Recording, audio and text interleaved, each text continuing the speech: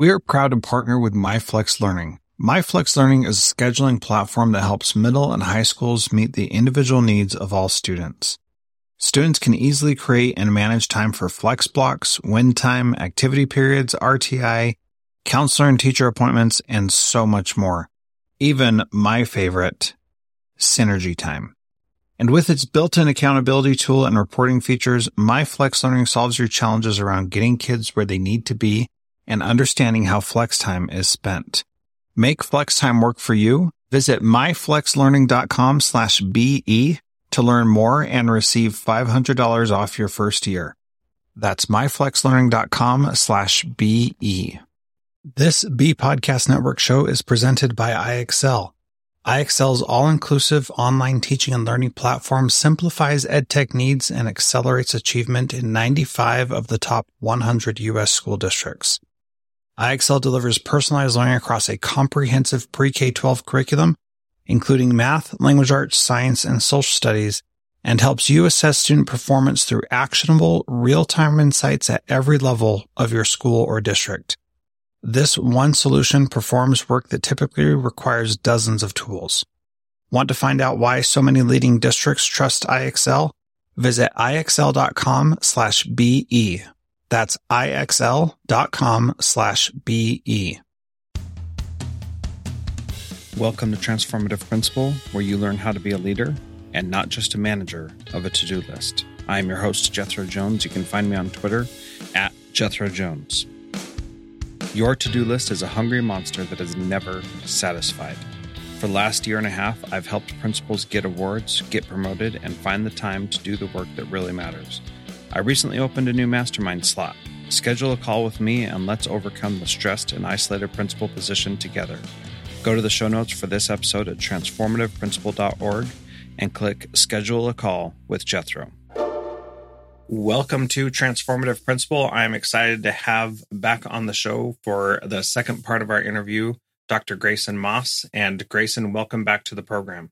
Thank you for having me. So as we were talking in our last episode, I got really interested in some of the things that we talked about in the pre-show and talking specifically about identity and how identity is developed and things like that. And so you sent me over your dissertation, and because I'm a super nerd, I actually read, not all of it, I'm not going to lie, but I read a lot of it, and I really enjoyed what you were talking about. And you had mentioned that one of the things that intrigued you was this idea of that you were interested in science and you were really concerned about the kind of people who can become a scientist and who cannot. So can we start by talking a little bit about that? Yeah, absolutely. So thank you again for having me on and allowing us the opportunity to discuss at length a little bit more about some of the things that we talked about previously. So jumping right in, I've always been fascinated by science. I love, not only studying scientific knowledge and scientific facts and things like this, but I've also been, as I, thought more about science and how it gets created. I thought more about, what it is and how it gets produced, who produces it, and then what role it plays in our society. And then kind of merging that passion for science that I had with kind of this passion for education. One of the things that I really wanted to investigate in my doctoral research was this notion of who gets to become a scientist, and perhaps more importantly, who doesn't, and what role do our schools play in helping to, let's say, funnel students down certain paths. And not that they're deterministic paths, but patterns do emerge, and there are trends at work. And so I saw that dynamic as a very fascinating one that I wanted to understand through and through and really pull it apart and show myself and then show everyone else what I found. Yeah. And I think that is interesting as well. And that idea of who gets to be a scientist. And then you mentioned a little bit the idea of tracking, which we'll probably get into later. But how do you set up opportunities for kids to be successful in different areas? And there's a lot of different ways to discuss that and go about that. And, one of the things that I want to start out with is this idea that we have about science. One, that everybody can or should be successful at science. and how that actually plays out. And so one of the things you wrote in the dissertation was that even back in the late 80s, early 90s, somewhere around there was this idea that everybody could be a scientist. And what you found was that minority populations are still not well represented in the scientific fields. Can you talk a little bit about that? Yeah, I guess the way that I approached this was that it's no secret that there's underrepresentation in science, cut along a lot of levels. But I wanted to know, kind of why is that, right? And it's obviously not the case that certain groups of people, however you want to define the groups, right? Whether it's along, cultural and racial and ethnic lines, or whether it's around gender lines, or whatever it is, this notion that certain people are, perhaps better equipped to be scientists, are just more fascinated with the subject more so than others. I mean, that's complete nonsense, right? So if it's not that, well, then what is it, right? Like what's really, at work here that is, funneling certain groups and types of people towards science as an activity and as a profession, and others not as much, right?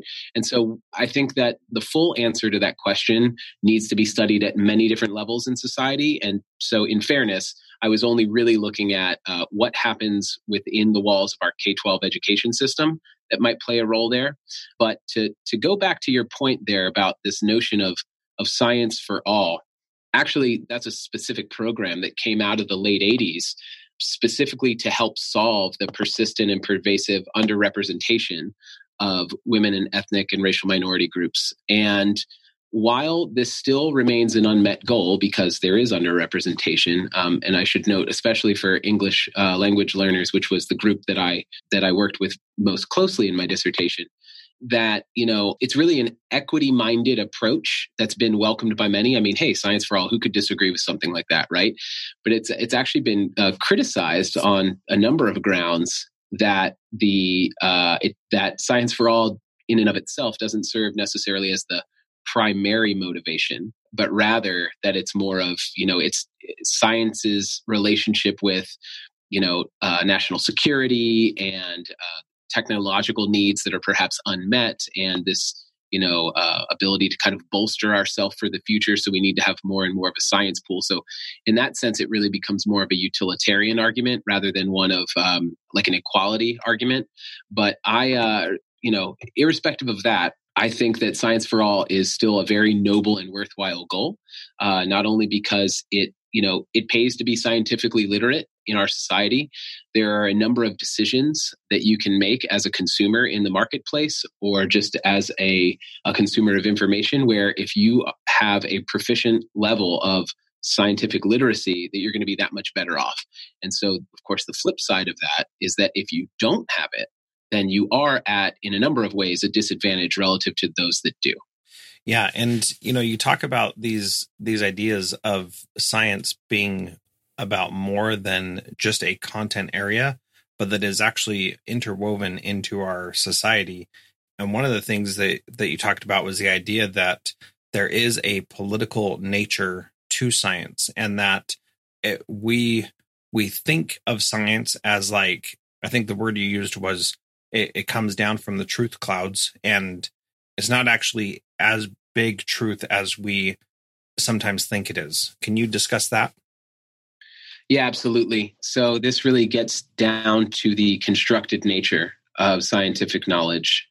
There are powerful reasons why science has the reputation that it does. It does a lot of political work for us, right? Mm-hmm. A lot of, very classic, classic case studies in the role of science in terms of how it shapes societal consumption and behavior and things like this are tied to whether, hey, does the science support that it's healthy for us, or does the science say that it's not?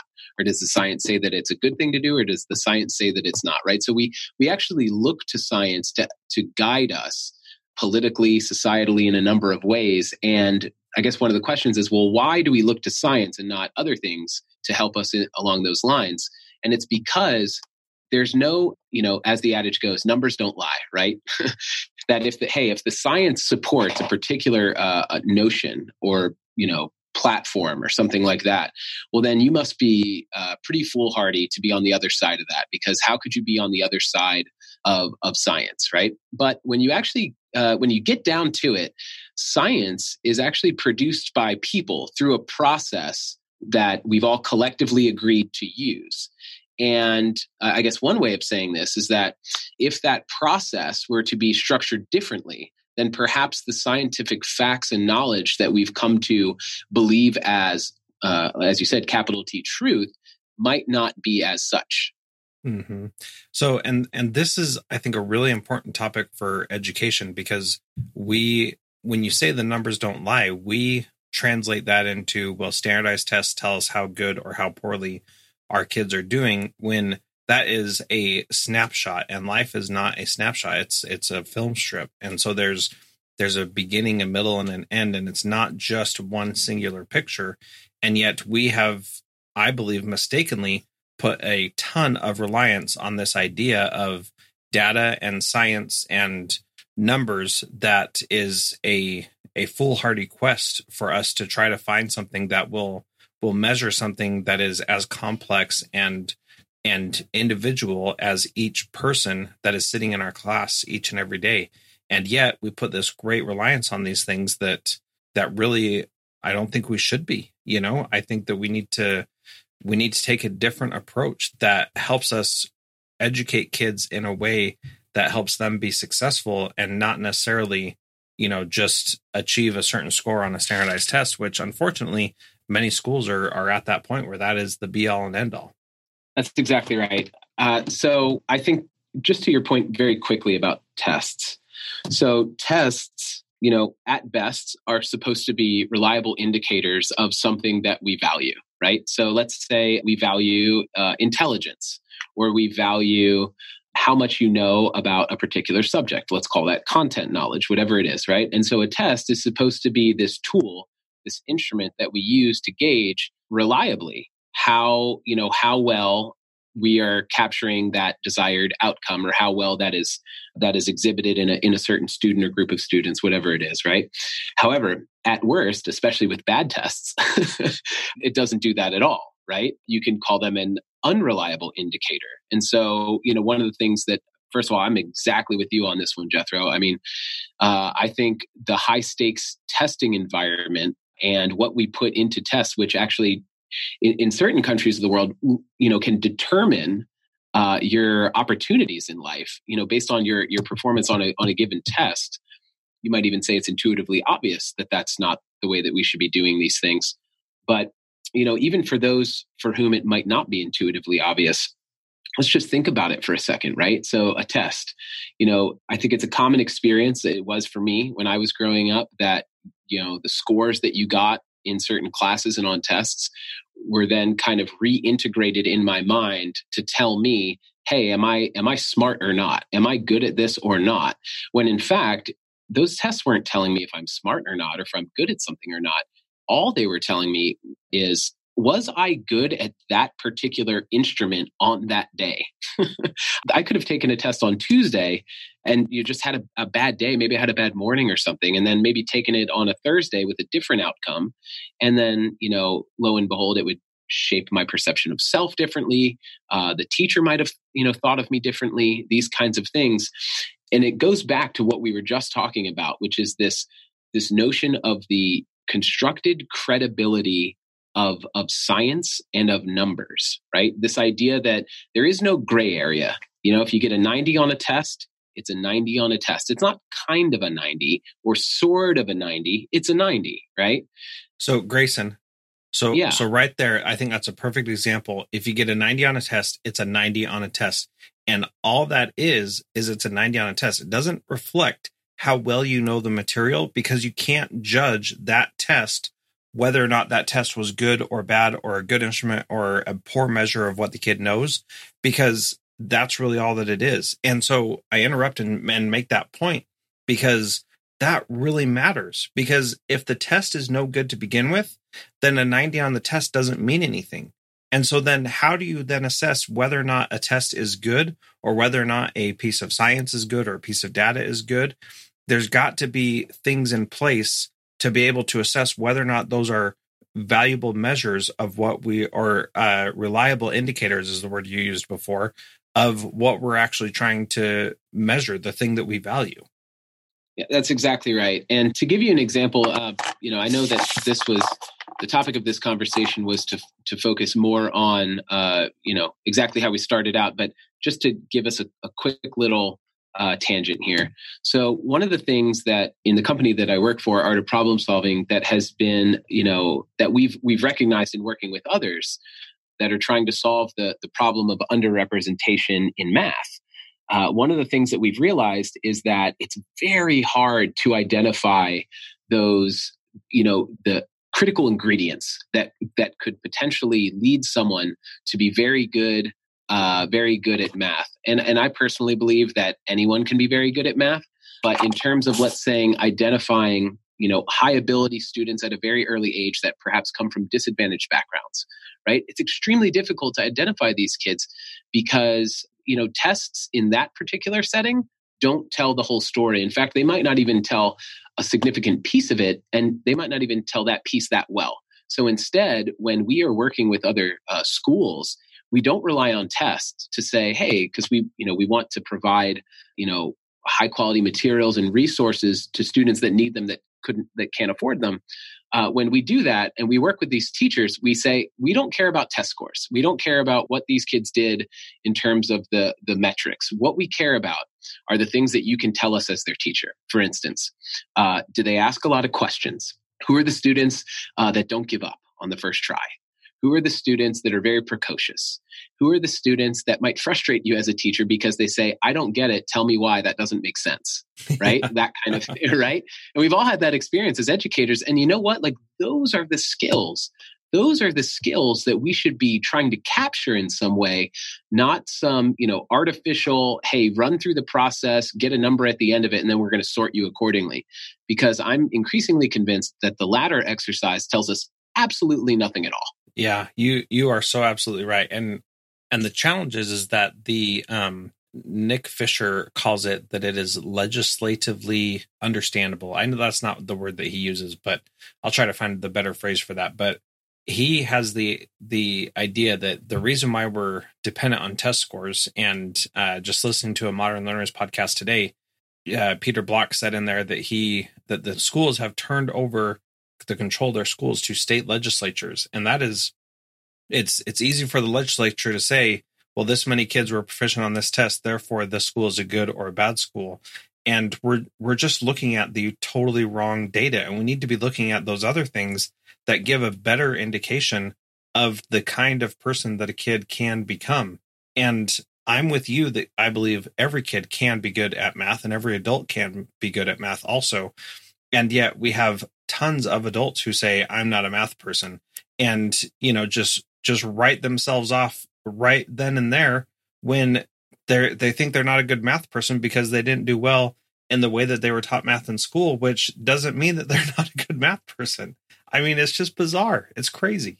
That's exactly right. And, to me, that's a real injustice in a number of senses for the possibility of what those children and those, now later adults, for what their lives, could have been, what their identity and perception of self could have been had they been not so, turned off by the entire experience of, this kind of like indoctrination that happens in a lot of schools and, this epistemological reproduction of these, processes and procedures that just really suck the joy out of things. And there's something that, to bring it back to what we started talking about, there's something that's going on in school systems that I've witnessed firsthand, which served as the basis of my dissertation, that I think really illuminates how those channels can be dug even deeper in a negative way, which is this process of, tracking or ability grouping.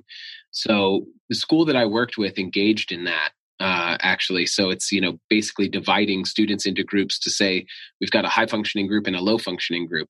And I'll pause there for a second, but I want to say one last thing. And then, maybe you can ask me whatever you want to ask about it. But I think the thing there that I've come to realize is that ability grouping is not a bad thing for the students that are put in the high ability group, right?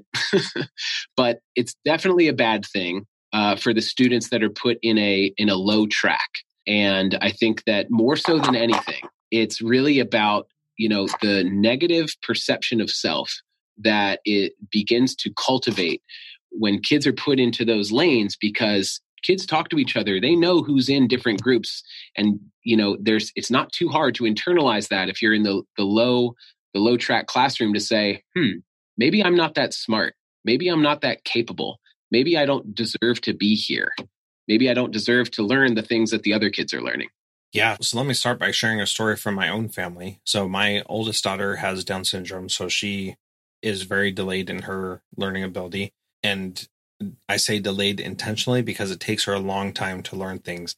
But that doesn't mean that she can't learn things. So then my second daughter is really quick at learning things. And so she's able to get information and understand it very quickly. And so for her, like, we did not get her tested for gifted and talented for a long time. And then we finally did, because we saw that she was getting a disadvantaged education because she didn't have the label in the current school district that we're in.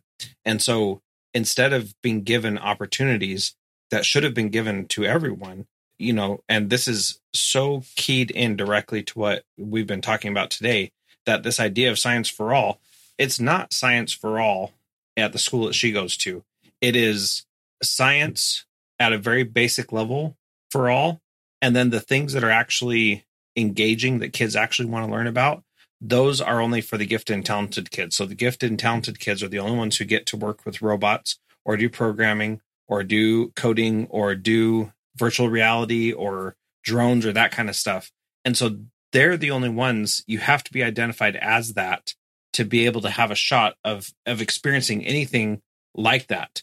Everybody else watches like videos on YouTube about science, and that's putting it at a very basic level. But we didn't get her tested because we didn't think she needed it, because the school she's attended previously, they have adjusted and given kids content appropriate for their level and push kids to all be excellent. And in our current district, it really has been only those who are identified get the extra attention and opportunities. And I think that is so wrong. But then I thought, my daughter is not going to have these experiences unless we get her tested. And then we got her tested. And sure enough, she got that label. And so now she's considered gifted and talented, which I believe all my kids are gifted and talented in their own special way. And I believe every kid is that way. And it's our job as educators to find that. And so then my son, he went to go get tested for it, and he didn't make it. Now, he is much better than his older sister at math and at English, and is picking those, or reading. He's picking those things up really, really fast. But because he didn't pass this one specific test, he also does not get those opportunities. And to me, that is just such a disservice to him and to every other kid who doesn't qualify on that one singular test, that it really is unfortunate. And, we talked about that at home and helped him understand that that test doesn't mean everything and don't worry about it. And thankfully, his sister wasn't rubbing it in his face. But the point of all this is that, yes, the kids do know. And as I was reading the narrative about those conversations you were having with teachers and what you're experiencing with kids in your dissertation, it was unbelievable to me how clear it was to you as a detached observer to see how much that was affecting the kids. And so these kids are developing this identity of who they are, and now they believe that they are in the dumb class or the dumb kid in the class. Like, how did we go so wrong? How do we get to that point? And then how do we overcome that once we get a kid who thinks they're dumb? Like, what do we do next? Yeah, that's so, you touched on a lot of really important points there. I'm just going to try and go back and respond to a few of them. One of the things that I think I remembered all of them. One of the things you said is that, it's this notion of reconfiguring, how we put labels on things. And it's not so much just a matter of the semantics, right? But just this, let's call it a reorientation of saying, okay, well, these, given, how we, let's say, measure and evaluate success and excellence in schools, we'll draw a line in the sand. And if you go above it, you're going to be put in this group over here. And therefore you get access to all these other resources, materials, and opportunities, right? And I don't disagree with that for a second. I think that that is the right thing to do. I think those kids especially need that challenge because a lot of the kids that get placed into those groups, their needs aren't met where they're at, right? They're, operating on a level of mastery, whereas, some other kids that aren't at that, at that level, they're just not there. However, for us to lose sight of the kids that don't get those extra opportunities and say, okay, well, you're going to get standard operating procedure and it's, basically the greatest good for the greatest number. That's not working for those kids either. And I think that it's incumbent upon us as a society and as school leaders to be able to say, and this is an oft used phrase, and I don't want to use it, in the cliched sense, but I think it really does capture, there's more work to do, but let's meet these kids where they're at. So just because we have this test that's supposed to determine, are you one of the chosen few? And if you're not, oh, well, shucks, I guess better luck next time or no luck at all. Well, how about we create some different kind of opportunities to see where do these kids shine? Like maybe those kids that, got into the gifted class because, they did really well on the test, they're going to, they did really well on the test and their needs are met through these other opportunities. But what about the kids that are, they're particularly bright, but perhaps they don't do well on tests? Does that mean that they're not deserving of other opportunities to challenge them? So I think that one, providing the appropriate amount of challenge so that we're always right. It doesn't matter where you are on the achievement spectrum, right? It's this idea that, hey, as schools, our job should be to challenge you, right? To make you, as I said the last time we spoke, we're going to make you just a little bit, we're going to make you more comfortable with the uncomfortable. That we're going to set the bar right above where you had previously grasped it and say to them as their teachers, as their mentors, I believe in you and I know that we can get you there. And then that way, it doesn't really matter what group you're in because we're treating everyone the same. We're all treating them equally in the sense that you deserve challenge, regardless of what that challenge is for you, and we're going to help you get there.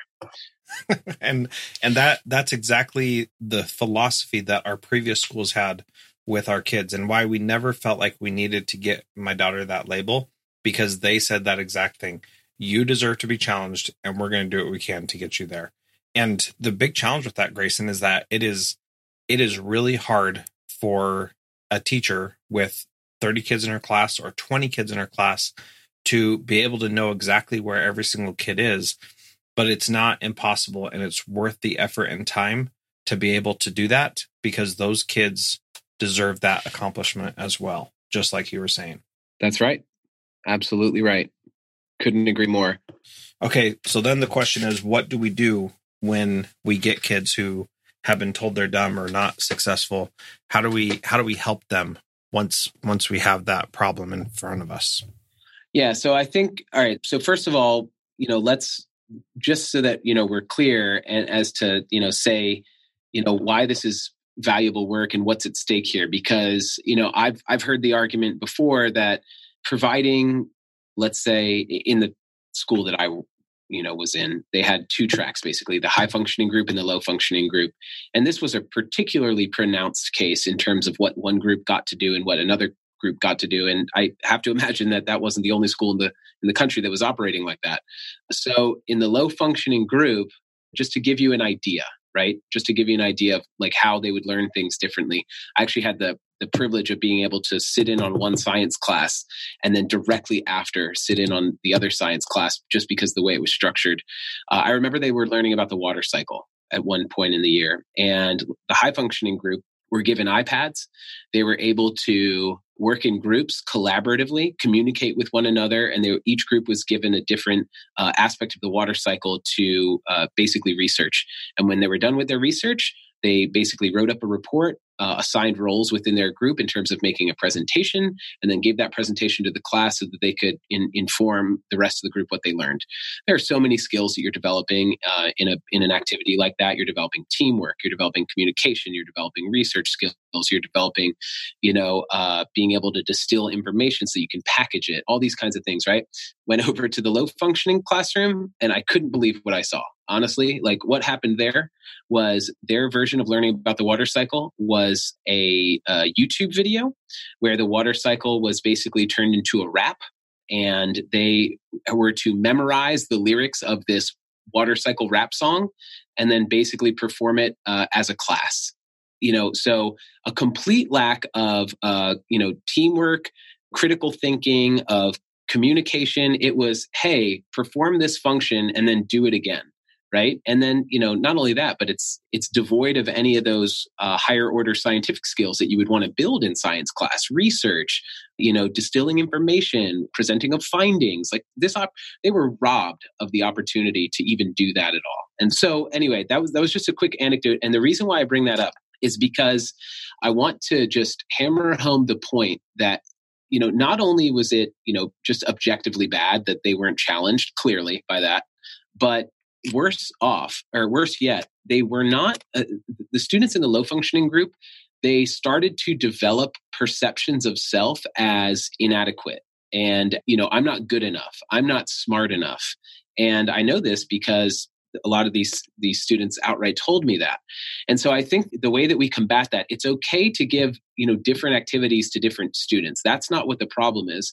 What I think we need to do is, again, find out where the level is and set the bar just above it, and then constantly reinforce these students, no matter where they're at on the ability spectrum, to say, we believe in you, you're capable, and you can do this. And then just providing them with the encouragement and the tools to be able to get there. And, different students need different amounts of encouragement. Different students need different tools. But, as you said, it's difficult, but it's not impossible. And it's definitely some of the most important work that we can do as educators to help encourage our young learners to say, this is challenging, but I believe in you and you got this. Yeah, that's really powerful. And Grayson, I appreciate you saying that. I think that is a great place to end, because that is exactly what we need to do, is inspire and encourage and support them. Because any learning that's worthwhile is difficult and challenging. And so, Grayson, thank you again for being part of Transformative Principal, and I really enjoyed our conversation. Thank you.